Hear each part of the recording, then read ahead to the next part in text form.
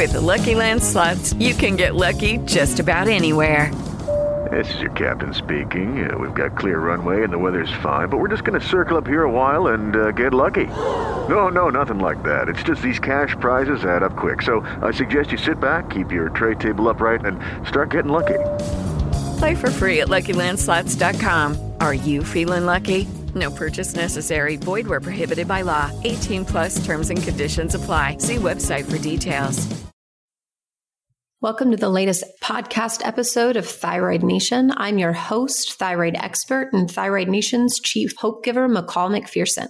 Today, we'll be discussing weight, hormones, metabolism, and thyroid with the very one and only Dr. Jolene Brighten. Dr. Brighten is a functional naturopathic medical doctor and a nutritional biochemist with a focus in women's endocrine health. She's recognized as a leading expert in post-birth control syndrome and the long-term side effects associated with hormonal contraceptives. Dr. Brighten is the author of Beyond the Pill, a 30-day plan to support women on birth control, help them transition off and eliminate symptoms of post-birth control syndrome. She's a speaker, women's health advocate, and a medical advisor for one of the first data-driven apps to offer women personalized birth control recommendations. As always, a very special thank you to you, our listeners. If you get a moment, please go review our show on iTunes. We'd really appreciate it. If you've missed any of the previous shows, you can also find them there on iTunes and tune in. Make sure to follow us on Facebook,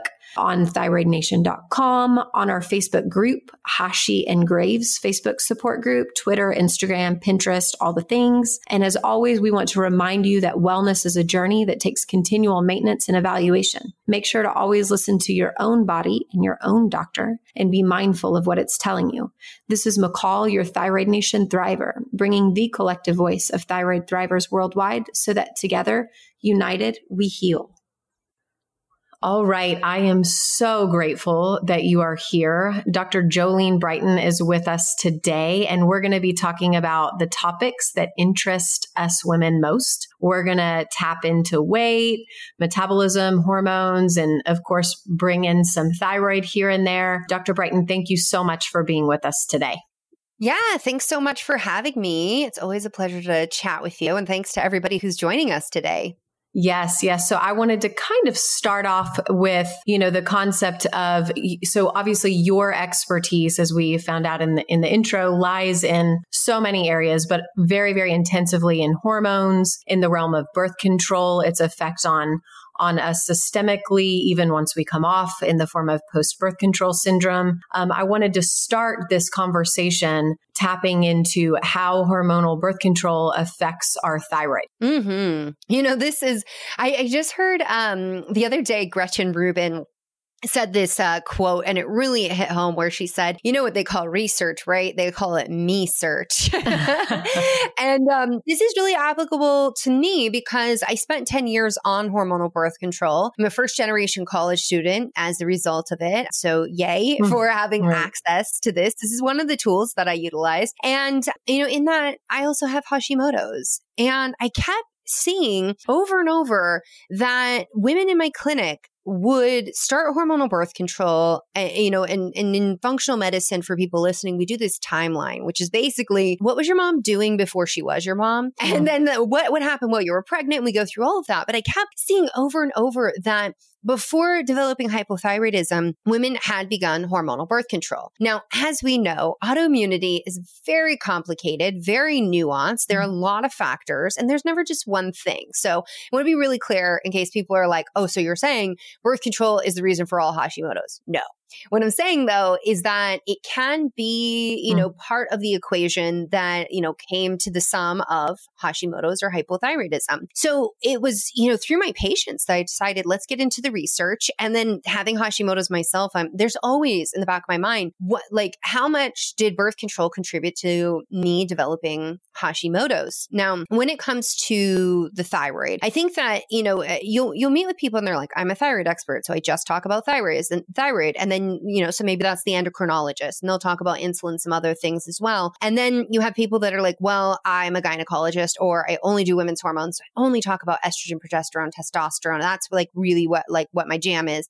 And yet all of these hormones are really connected. So for example, we need to have adequate progesterone to be able to utilize our thyroid hormone at the cellular level. And that synthetic progestin is not progesterone. It doesn't have the same benefits. And so we actually don't know, what does that do to thyroid hormone at the cellular level? Does it interrupt anything? Because all of these hormones are connected.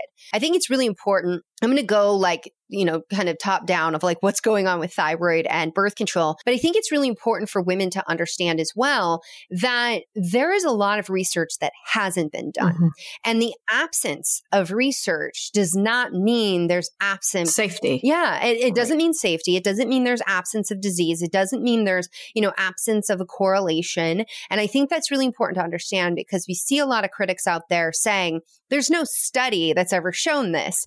And what's really interesting is how many of these PhD researchers are saying, yeah, and that's the problem. There's no studies. It's not that there's, not any evidence in our patients and our clinical observation. I'm sure you've seen this as well, but it's important to understand that just because there isn't a study doesn't mean that what you're experiencing isn't real. So that's just a really big take home there. Right. And the likelihood that, a pharmaceutical company that makes birth control is going to put on a study to rule out its cause or role in the creation of autoimmune disease that likelihood is pretty low. Yeah. Right. They're not going to decide to then go in and search and seek out that correlation at this point. Yeah. And it's something that I think is important to understand. I mean, it's really easy to be like, I hate pharma and I can't believe this. But let's not forget. Okay, well, one, I take thyroid hormone every day. So thank goodness we have pharmaceuticals. Right. I cannot live without my thyroid hormone. Totally. And put me down. Just yesterday, I get these wicked, when I get mosquito bites, they swell a lot. And they turn into golf balls, sometimes larger size welts. And I was away from my house. I couldn't make a poultice. I couldn't do anything that I would normally do for it. And I stopped and got Benadryl and put Benadryl on my arm. And thank goodness for that. So whenever people are like, if you question birth control, you're obviously anti-pharmaceuticals. I'm like, well, I take a pharmaceutical every day and I'm pretty dang happy when I need them that they're there. Yeah. I don't think that we need to be either or. And I think that's what confuses people is that this is not a black and white conversation. There is no, absolute one size fits all for every woman, whether that's to take birth control, not take birth control. And the same is true with thyroid, is that some women, in the thyroid, spectrum of actual hormones and medications, some women love levothyroxine and they feel amazing on it. And then you will read and hear from other people that are like, oh, levothyroxine is the devil and it's the worst and everybody should just take Armour. And then you have the people that are like, I took Armour. I didn't sleep for 3 days. It was terrible. It didn't work for me. And what is that to say? That is to say that we need to view everything through the lens of what is true for you. Not whether or not we have a study to validate your normal or your experience. I love research. I love having that available, but we also need to be very aware that in medicine, as it stands, there's very little wiggle room for people who are outliers, who don't fit the mean in terms of their experience with the medication. And that's true with birth control as well. It's really where I want to see the conversation go is can we stop dismissing women's stories and questioning whether they're telling the truth and dismissing them? And can we instead start asking, why is it one woman is like, yes, I took the pill. I felt amazing. It was a godsend. It was the best thing ever. And another woman's like, 3 days on the pill and I was losing my mind. Something else came up. We need to know why. We need to know who. We need to be able to provide better education for our patients. I didn't answer your thyroid question completely though. Should I do that now? You're rocking this. You just keep rolling with it. Yeah. Okay. So, when it comes to thyroid hormone, and I think something really important for women to understand is where birth control exhibits its effect to shut down our reproductive system from ovulating. That's how we prevent getting pregnant. Is on the brain. So it's actually at the brain level. And I think this is really important because not only so many of us are not taught about our bodies, but we're not actually taught how these medications work. And so you take enough hormone to basically feed back to the pituitary, the structure in the brain, so that it stops communicating with your ovaries. Now, this is the same structure where TSH signals from. And so I haven't seen, robust studies showing that taking the pill affects TSH directly. So I want to be really clear about that. But this is something where I've seen experts out there saying, we really do need to investigate this, because if it elicits an effect on the pituitary, what other hormones may be affected? With birth control, we know that cortisol, for example, there's HPA dysregulation that develops as part of being on hormonal birth control. So I have a whole chapter in my book, Beyond the Pill, about thyroid and adrenal health. So we know it, and this is what gets termed adrenal fatigue, but really it's HPA dysregulation. And it looks like when you've been on birth control, it's similar in terms of what women look like. It looks like they've had chronic stress over a long period of time, and they have inappropriate stress responses as well. And as we know, adrenals are so important to thyroid health. Now, when it comes to the production of thyroid hormone, we know there are very key nutrients that it takes to produce T4, to convert T4 to T3, and then, to get that on the cell. And these include things like selenium and zinc and vitamin A. Of course, everybody goes to iodine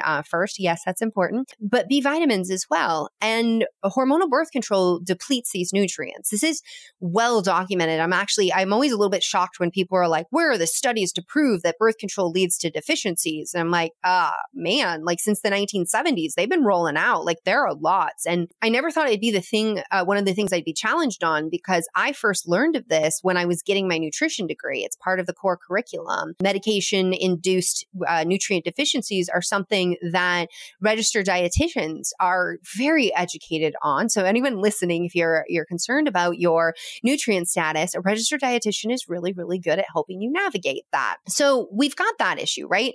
Maybe we don't actually make thyroid hormone. Converting it to T3 can be more difficult, not just because of the nutrient depletions, but also because birth control is pretty hard. The pill specifically, I want to be clear, the pill specifically is pretty hard on the liver and the gut. And so these are two main thyroid conversion points where we get T4 to T3. For everyone listening, I just had this assumption that you know about T4 and T3. So let me take a minute to say T4 is the inactive thyroid hormone and primarily what your thyroid gland makes. And T3, that's the good stuff because that's our mood and our metabolism and, our menses, and also why we don't lose hair on our head. It's good stuff. We stay warm in the winter. And you have to convert that in peripheral tissues. It requires nutrients to do that. And it requires those tissues to be pretty darn healthy. Now, I'm not saying that when you're on birth control, your liver's not healthy or your gut's not healthy, but it's possible because we know from the research that birth control does alter the liver at the genetic and structural level. I'm going to talk about those genetics in just a second. And it does induce intestinal hyperpermeability, so what's more commonly known as leaky gut. It leads to dysbiosis, so imbalances of good guys versus, I don't like to say bad guys, but maybe not so good guys. And, in that it does affect your gallbladder as well. And we know when you have adequate T3, you make adequate hydrochloric acid. It's an important step. This is why you can have heartburn as one of your first symptoms of hypothyroidism, because you're not stimulating the cells in the stomach to make hydrochloric acid. So then we can end up with a whole downstream effect, the gut not being healthy. Now, to the point of the genetic alteration in the liver, it's well documented in the research. In fact, this is how they verify that women in the trial are actually really taking the pill, is that they measure proteins, binding proteins like sex hormone binding globulin. That's going to grab your estrogen, and it's a protective mechanism. And you've got to take quite a bit of estrogen orally and progestin to shut down brain-ovarian communication.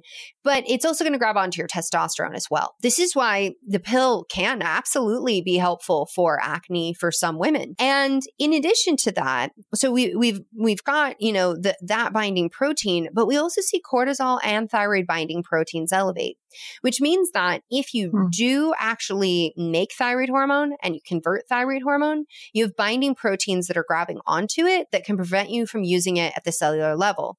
Not to mention that when we're on birth control, they've done studies where they measure a woman's blood for C-reactive protein. This is a marker of inflammation. They put her on the pill and they find that her markers of inflammation are elevated.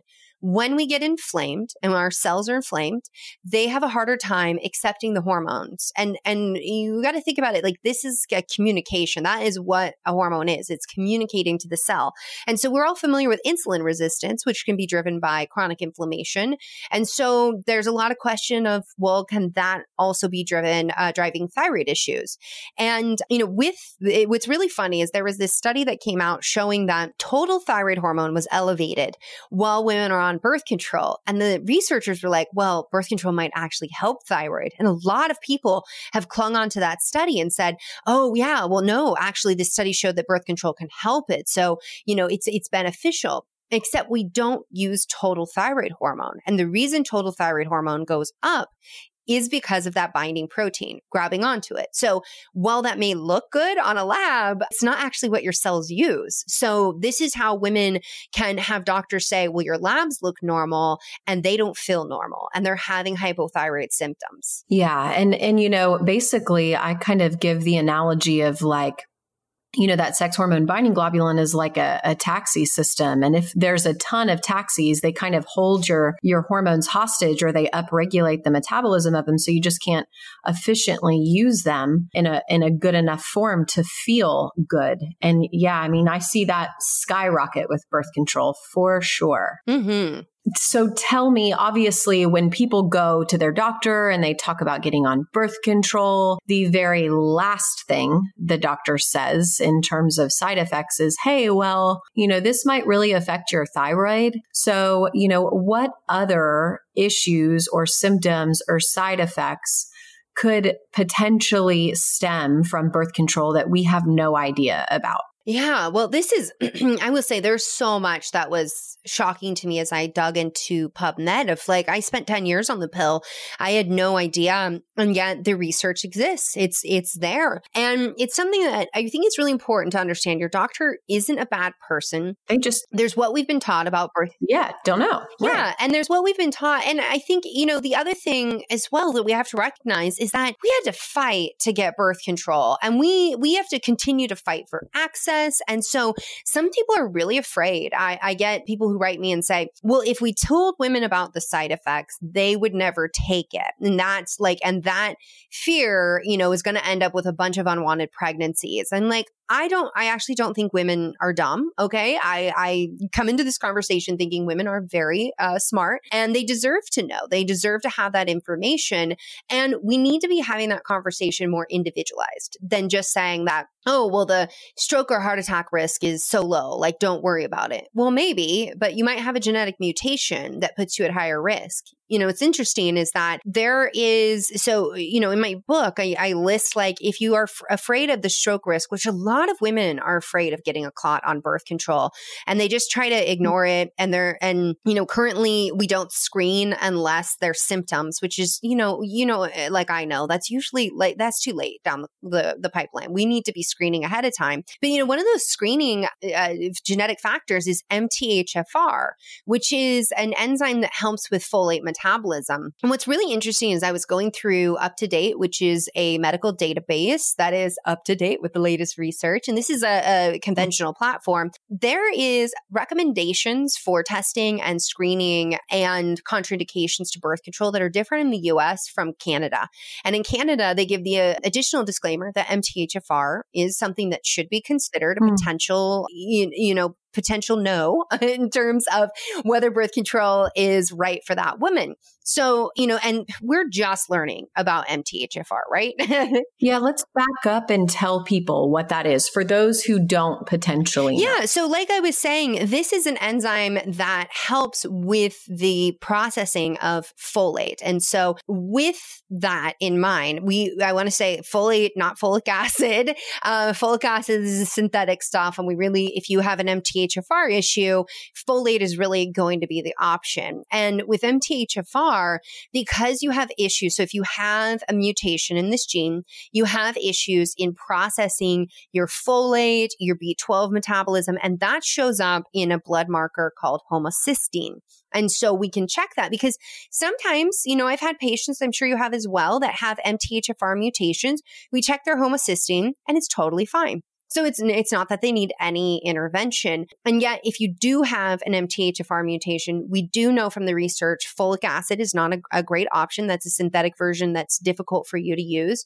And folate is the better version. But we also need to have folate. We need to have activated B12 like methylcobalamin, minerals like magnesium coming into play. And one of the best things that you can do if you have MTHFR is eat lots of leafy green vegetables, high quality protein, and really keep the environmental toxin exposure low, because this also helps with processing environmental toxins. Now, people with MTHFR can be at higher risk for cardiovascular disease, and hormonal birth control can raise the risk of cardiovascular disease in some women, especially women with polycystic ovarian syndrome or PCOS. So that's why that's one consideration. But I just found it really interesting in this conversation that in Canada, there's different considerations based, from the US, and yet it's the same drug formulation. And I just think that we are so early in these conversations. Like, yes, we've had birth control around for a long time, but, for example, we've never had a study that evaluates what happens when a young girl is put on birth control, never allowed to ovulate her entire life, then goes into menopause. Like, what actually happens? Like, that's something that I'm very, very curious about. Like, what happens with that? There was actually a recent statement in Scientific America just talking about how this is one of the longest uncontrolled trials of birth control. Like, basically, like, birth control is out in the public and there's a lot of questions we still haven't answered about it. Now, does that mean you're bad if you're using birth control or you should jump off it right now? No, not at all. But you should definitely be informed about these things. And this is what I really advocate for. What my book is about, helping women understand that there are options beyond birth control. So when it comes to thyroid disease, for example, you may very well present with irregular periods. I take issue with your doctor passing you the pill to, quote, fix your period and never investigating why. Because if it's hypothyroidism, that birth control pill is not going to fix your hypothyroidism, but it will give you a predictable withdrawal bleed. It's not a period, it's a withdrawal bleed. And yet that thyroid disease could be allowed to progress. So that's one thing that I really wanted to do in my book is help women understand your period problems are a sign and a symptom, something's going on. And in the book, I include like, this is what it might be. This is the lab testing to talk to your doctor about. And here's some diet and lifestyle therapies you can start right now while you wait for that appointment or wait for your labs. So I think it's really important that, women are also supported if they choose to use birth control. And in Beyond the Pill, I go through, a lot of the things I counsel my patients on. People are always kind of shocked when they learn that, like, yeah, I have patients who are under my care and go on birth control. And we do screening labs and we support them where they're at. So the nutrient depletions is one thing we've already touched on. But another thing that really, after seeing enough cases has become a contraindication in my practice is if you have a family history of Crohn's disease, so inflammatory bowel disease. Really? And the reason— Interesting. Yeah. There's a study that came out of Harvard. I saw enough patients with this. And then there was a study that came out of Harvard showing that, if you have a family history of Crohn's disease, after 5 years on the pill, you have an over 300% increased risk of developing Crohn's disease. And as I got into PubMed and started looking at things, there were case studies where women were on the pill and they developed Crohn's disease. They came off the pill. It was put into remission. Like, just doing that one thing. Wow. I know, right? There's also other studies that have shown that if you do have Crohn's disease, for every year you spend on the pill, you may possibly be looking at one additional surgery. And so for people who don't know what Crohn's disease is, and why I'm like always advocating to go see your dentist regularly, Crohn's disease is an autoimmune condition of the gut that causes ulcerations anywhere in the digestive tract and may show up as mouth sores first, so canker sores. And it was so interesting to me as I just in my clinical practice, my patients with Crohn's disease, we go through their timeline and I would ask them, did you ever get mouth sores? Yeah, there was like 2 or 3 years after starting birth control, I started having these mouth sores. I didn't think anything of it. Did you go to your doctor? Did you go to your dentist? No, I didn't. They went away. I didn't think anything of it. And that's a bit of the problem, right? Is that there are people out there saying, well, these, the side effects are so minimal. Why are we even talking about it? We don't want to scare women about it. And women should have these conversations with their doctor. I 100% agree that all of these conversations that you and I, what we're talking about right now, considerations of starting, stopping birth control, that needs to happen with your licensed medical provider. Like I 100% believe that.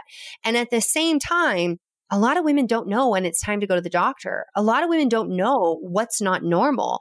And, it's even something too that I included in my book, what does it look like when a woman has a heart attack? It's different than a man. What are risk factors for developing a clot? Like these things that like even a decade on the pill and even going through naturopathic medical school that, I just saw like, these are not the conversations that are happening when women are prescribed birth control.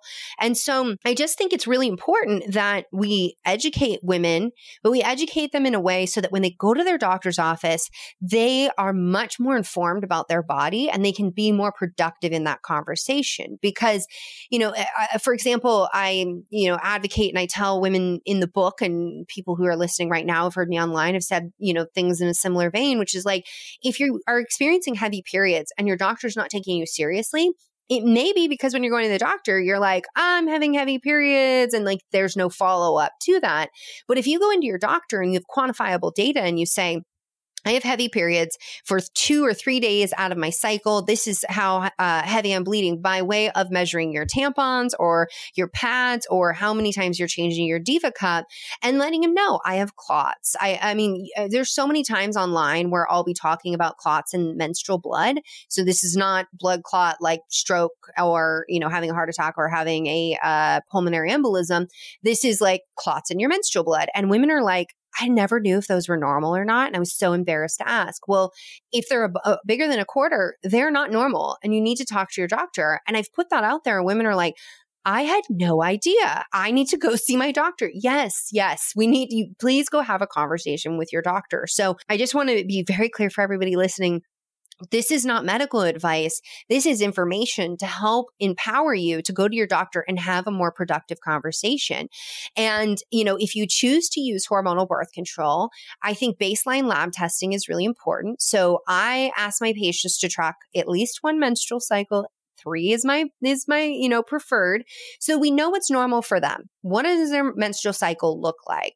How often does it come? How many days do you bleed? What are your cramps like? When do you get acne or headaches? Like what's going on? And then we get baseline lab testing. So getting things like a CBC, complete blood count. Let's make sure you're not anemic or, have a B12 deficiency already before you start birth control, because that can only make things worse because it can cause a B12 deficiency. So we want to be mindful because otherwise, if you are already B12 deficient and then you start birth control, like we might be thinking, well, birth control caused this, when in reality, it was already there and we really should have intervened sooner. The other thing is getting a full thyroid panel, because I've absolutely seen women who start hormonal birth control and their thyroid panel changes and they're not feeling well. And we support them and we, in some instances we can correct things. In other instances, it's like, okay, this is not best for you. Maybe we need to make a switch. Maybe we need to try something different. But again, these are conversations that are happening in a medical provider's office. We don't want to just jump off birth control either, despite, you might hear some things and be like, that's really scary. Let me jump off birth control. In Beyond the Pill, I say step 1 is you need to have a backup method to not get pregnant. I'm so curious about your favorites. If you are wanting to get pregnant, let's do a little work to support your body. I mean, nobody can deny that preconception care is really, really important for not just fetal outcomes and baby's health long term, but also maternal outcomes and making sure that, all of our ducks, it's so much easier to replenish nutrient stores and to heal your body and take care of all of that before you're pregnant. I know you know this because you have a baby as well. Two littles. Yeah. Well, what I was saying about prenatal care is that, nobody I think would deny that prenatal care results in better outcomes for fetal health, maternal health, and the long-term health of baby. And so I think it's important that even when you want to come off birth control and you do want to have a baby, you spend a little time really loving up your body. It's much easier to replenish nutrient stores before you're pregnant. As you know, having had a baby, I've had a baby. But in addition to that, if you come off of hormonal birth control, it doesn't mean your period's going to come right back and you're going to start ovulating again right away.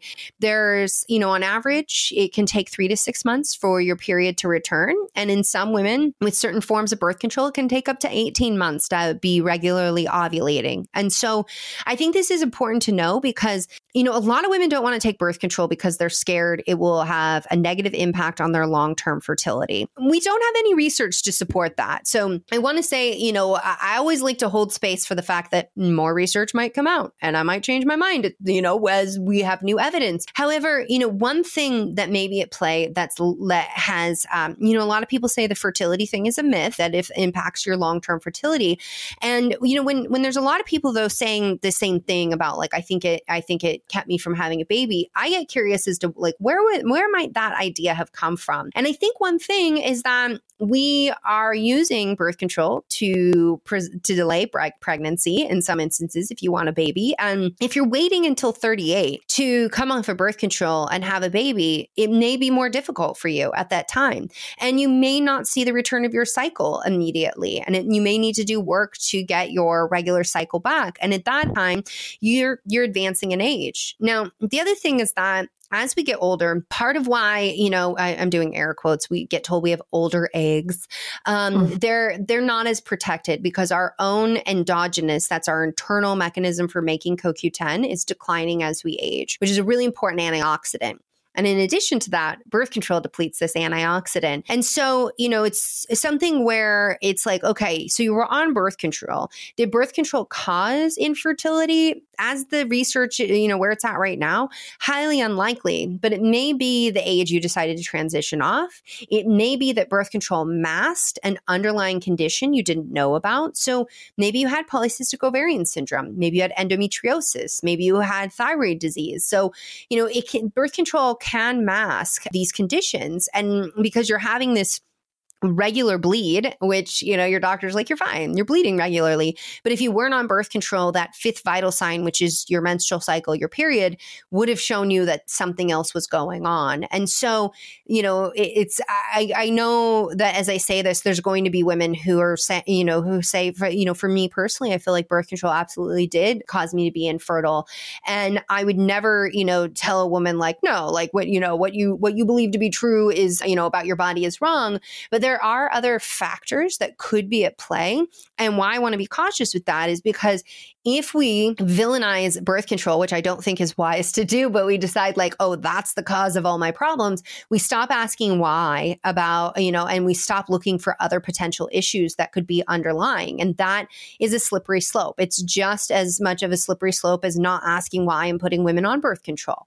We need to hold space for, what could really be going on, get some objective data via labs and talk with our doctors. Yeah, the not knowing, right? That maybe the idea that we don't have the answer yet. Yeah. And I think that's also frustrating to be a woman. And, I'm sure you've said this in your practice too, where a patient asks a question and you say, I don't really know right now. We don't really know. We don't really have the research on this to understand. It's when women ask, why do I have endometriosis? What's the cause? We don't really know. We have, there's the hypothesis here, the hypothesis there, and we're trying to test things out. But this has been a big problem in medicine, right? We haven't really done our due diligence in studying women's health to the degree we have with other conditions like diabetes. And please don't misunderstand me and think I'm saying, we shouldn't be studying diabetes. We should be studying women's health instead. We should be studying both. We should be answering questions for both and helping. I have a women's health practice. I talk a lot about women's health. People will often say to me, well, what about men? Yeah, they're important too. I birthed a man. I married a man. I'm very invested in their health. And at the same time, please understand this conversation is because that women's medicine is what I do. Right. I have a really big question. Actually, I have two really big questions for you. Mm-hmm. I'll lead with the first one, and then the last one I can't not ask because I'm so curious myself. But, I hear stories, and I heard one, from a close friend's family member of someone who, was trucking along through life at their normal weight, weight, everything was going fine, started taking birth control and literally gained 35 or 40 pounds. Like, is that not necessarily normal or common, but is that possible? Do you have an idea of the mechanism of action of that? Is that a fairly common thing that women experience, a really big, significant slow in their metabolism or whatever mechanism of action is creating that dysfunction? Right. So, what's really interesting is how often we hear that like the weight gain is so insignificant. And yet when you get into some of these studies, okay, so for women who don't know how this works, let me explain that. Like the studies, the way they've been done is they're like, let's just take these women, put them on birth control, add up their weight gain and their weight loss and divide by the number of women. And that's the average. So you have some women who got so nauseous, they felt so awful, they lost weight. They lost 10 pounds, 30 pounds. You have other women who are gaining 30 pounds, 50 pounds. And so, in that, it's like the average weight gain is, usually it's regarded to be a couple of pounds. And no, gaining 35 pounds is not the common. It's not the common situation that we experience. However, it can happen for some women. And so I say that not because I don't think anybody should base, weight concerns. I don't think that should be the basis of whether or not you choose to use birth control. And you might be like, well, I don't want to gain weight. Yeah, but odds are you're probably not going to. But if you do, you know that you can come off of birth control and you can start to work on those underlying issues. Now, when it comes to weight gain, there's a few, potential mechanisms that could be at play. So one could be that it impacted your thyroid. And so as it impacts your thyroid, then we see, your metabolism is slowing. Another thing that could be going on that's probably more likely in most cases is that you are on a progestin-based hormonal contraceptive. It doesn't act like progesterone, which is a diuretic. So you can have water retention. Plus we have inflammation, and that's going to cause even more water retention. And we know inflamed bodies don't like to mobilize weight in terms of weight loss. And then there's the other issue with testosterone. So I mentioned sex hormone binding globulin increases while you're on birth control. And at the same time, it downregulates testosterone production from the ovaries, which is like a total win. If you're losing hair on your head, you have growing hair on your chin, you've got cystic acne, you're like, yes, sign me up for this. However, we need testosterone to stimulate muscle mass, and muscle mass is more energetically expensive, which is to say that if you want to raise the number of calories you're burning every day, raise your muscle mass. And so that's another thing that, I've had patients who are athletes who have started birth control and found that they actually had issues with their athletic performance. And there have been studies to show a decreased time to exhaustion. And so what that means is that like you can get exhausted easier and not have the same gains while you're on birth control in terms of muscle mass. And it used to be regarded that we put women on, birth control that are athletes because your menstrual cycle somehow made you weaker, when in reality, the studies have shown that's absolutely not true. And in fact, you can work with your menstrual cycle phases to actually maximize performance and to get better gains. So that's a few of the ways that it may very well impact metabolism, and why, some women are like, yeah, I went on birth control, I gained 50 pounds. Like, this is what happened. And, other women have no problem at all. So it is not common to see significant weight gain like that while on birth control. And, it's, you may see like a pound or two, but if that does happen to you, go to your doctor and have a conversation, because maybe it's birth control, but maybe it's something else. So we always want to investigate why. Yeah. I like that. All right. And then I have one more question. Then you add absolutely anything else that you want our listeners to know. But like, this is one that I get over and over in my practice. This is one that, I want to be able to offer, my patients a clear answer to or clear options to. But I want to know straight from the source, the top, what are your favorite birth control alternatives? Oh, this is such a loaded question because at the end of the day, it doesn't matter what's my favorite. All that matters is what works for you. So, but I still want to know what your favorite is. I know. It's so funny though. Again, like I was talking with Dr. Sarah Hill, which she has a book coming out called This Is Your Brain on Birth Control, which I got an advanced copy of. And I just love, we both, we totally like connected because she's a PhD researcher. She's an evolutionary psychologist. And Wow. We came to the same conclusions about neurological health, about HPA dysregulation. We didn't meet. We never talked. We never read each other's books. And yet there it is, the same research, the same stories. I'm like, I thought that was really cool. But her and I were just chatting yesterday, actually. And I was like, do you find that people are just so like they get frustrated or they get confused because you're just so gray? And she's like, yes, everybody wants me to be like, the pill is terrible. It's the worst thing ever. Or the pill is the best thing ever. Just say thank you, take it, and don't question it. And like, I get the same exact thing. And then they're like, people get so confused where they're like, how are you so neutral?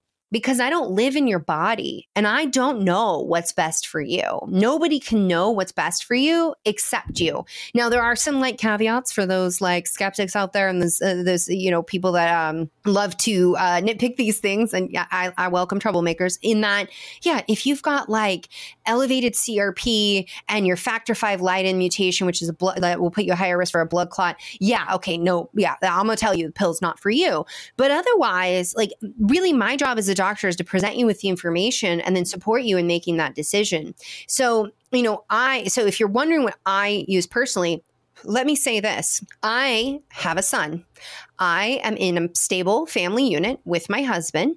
I have a roof over my head. I have a job. I have a lot of stability. And so in that, I use fertility awareness method because the risk is that I might become pregnant. And my husband and I have had this conversation, and that's a risk we're willing to take.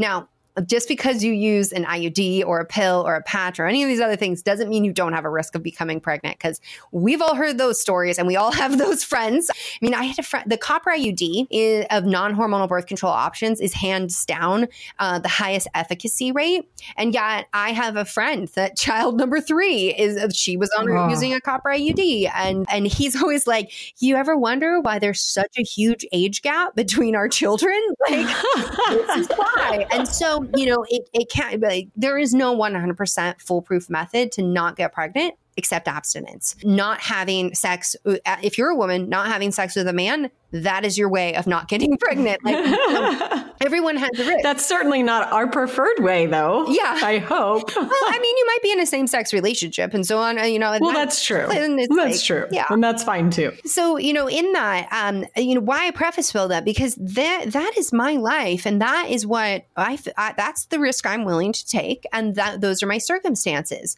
But what if you are like, I just need to know for sure that I'm not going to get pregnant and not in a monogamous relationship. By the way, if you're not in a monogamous relationship, please use a condom, please use a barrier method, please have STI screening. It's very important. But maybe you want to go with a hormonal IUD. And, you know, again, that goes back to, let's get your baseline labs. Let's get you to track your symptoms because you're living in your body. You know it's normal. And then let's have that medical intervention. And then let's continue to track. Let's retest labs. Let's make sure that that's the best intervention for you. For some women, and for some women too, they might start one pill. It's the worst thing ever. And then they switch to a different formulation and it totally works for them. So understand there are lots of pills to choose from out there. But when it comes to non-hormonal birth control options, and I do have a big contraceptive guide on my website that goes through hormonal and non-hormonal options so that you can go through all of that. In Beyond the Pill, I only review the non-hormonal birth control options. you know how it goes when you write a book. There's only so much room. Right. And I was like, I had this huge chart and all these tables and everything. And yeah, my publishers are like, and where do you think that's going to go? That's not going to fit. And so we focused on, okay, like if I'm presenting issues with the hormones that are in birth control, what are women going to logically ask for? They're going to ask for non-hormonal options. But at drbrighten.com, you can find information on patch, the ring, the IUD, the implant, the pill, like and the mini pill, which is progestin only. So I try to present all that information there for you. Now, with non-hormonal birth control options, we've got the copper IUD.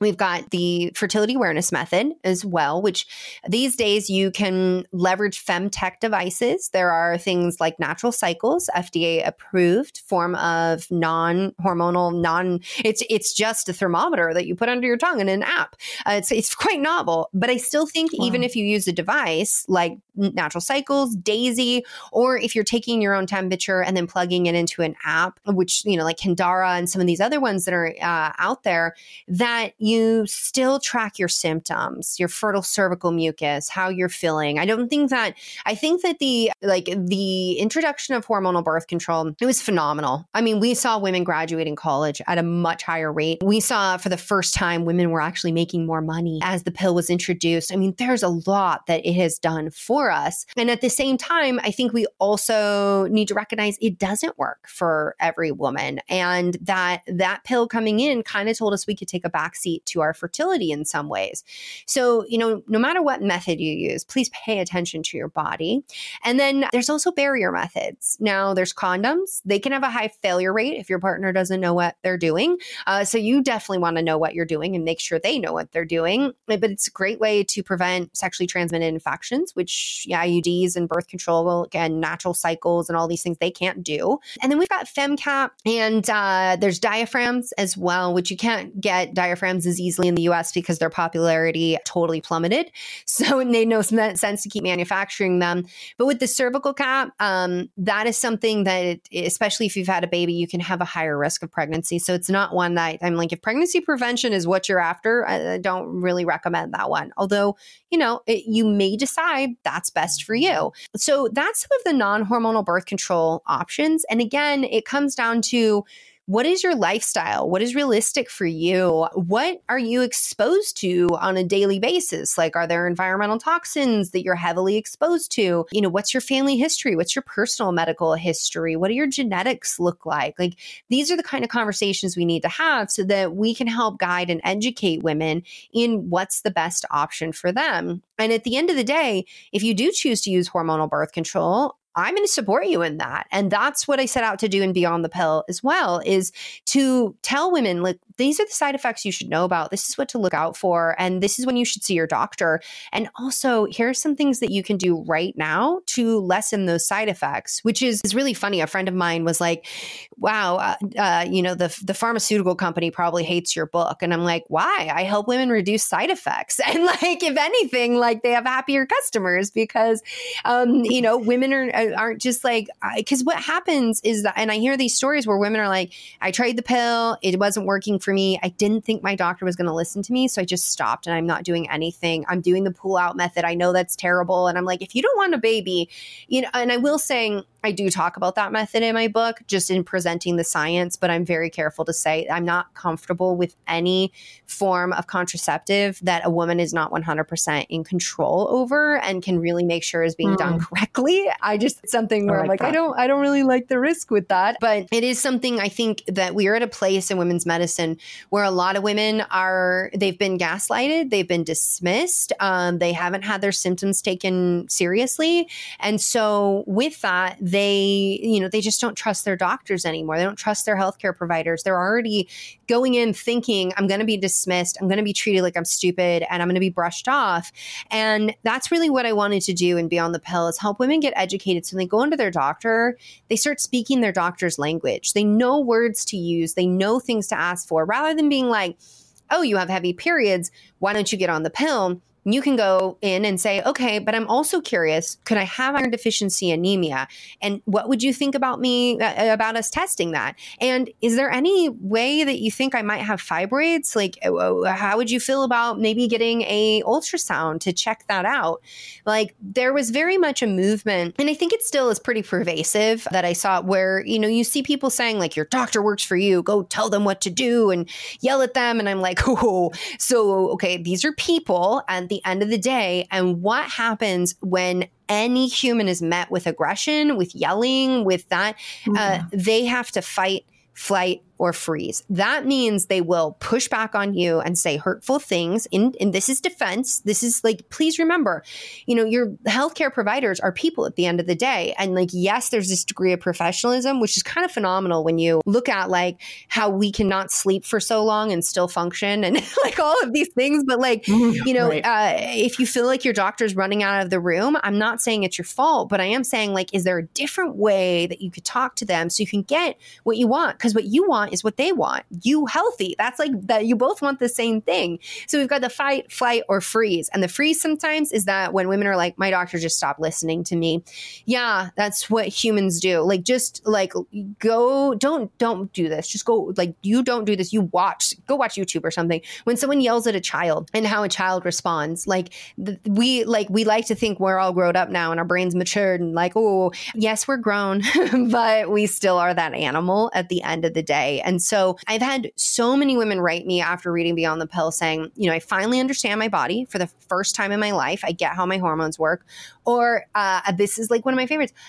I was able to have a really productive visit in my doctor's office. I saw my gynecologist, like we had a conversation. Lo and behold, I actually have thyroid disease. And like, and I was able to explain everything to her and she got the lab testing and things were amazing. And I've also had women who, there was just this Amazon review that came through and like, I cried because this woman was like, if I hadn't read this book, I would have died. Like I got a clot and I was on birth control and I didn't know until I read this book to advocate for myself. And because of what she read in Beyond the Pill, she advocated for herself and she saved her life. Like that was something I did. Incredible. Yeah. I was like crying this weekend and my husband's like, didn't you think that you were going to save women's lives? I'm like, no, I don't save women's lives. I give them the tool so that they can advocate, they can save their life. Like I never take credit for people's healing because as you know, the majority of healing happens outside the medical practice. Right. Like it's the choices you make every single day. But things like that I'm like, wow. And she's a rare case. Women who have clots, young, healthy women having a clot, that's very rare compared to some of the other issues and side effects that we see. And, really what the other thing I'm advocating for is that we stop dismissing women's stories. Like since Amen. Yeah, since the introduction of the pill, women have reported anxiety, depression, like all these mood symptoms. It lives in the package insert. This is the thing when people push back on me and they're like, where's the evidence of what you're saying? So at the end of the day, what I'm really advocating for is that we stop dismissing women's stories and we start believing women. It's something, for example, with the introduction of birth control, we saw women, and still do, complaining of mood symptoms and depression and anxiety. Where we're at with the current research, we cannot say causation. We cannot say birth control causes these things. And yet we are seeing larger studies, thank you, Denmark, for doing the research, showing there is a correlation that women are at increased risk of developing mood symptoms, of even suicide ideation the younger they are and put on birth control. And yet, even as those studies come out, people are still standing up and saying, nope, this is in their head. This is not real. Like, no, like birth control doesn't cause it. Therefore, it's not the issue. And yet we can go through really the physiology of what birth control does in the brain and to the body and understand that there are some ways that it can contribute. And that it's just such a frustrating thing for women to have these symptoms and then to be dismissed and told like, nope, there's, this has nothing to do with your birth control. Although they're going through their timeline and saying, well, okay, I was fine. I didn't have any issues. I started birth control. Now I have major issues. Like what is going on now? Right. Yeah. That totally aligns with thyroid too. I've said this before on the podcast, but literally at my patient's second appointment where I review their labs, I'm not exaggerating when I say at least 95% of women, when I go to tell them and review their labs with them and tell them that they have an actual problem, they look at me and they say verbatim, one of two things. Either you're telling me I'm not crazy, or so you're telling me this isn't all in my head, because they've been so dismissed for so long.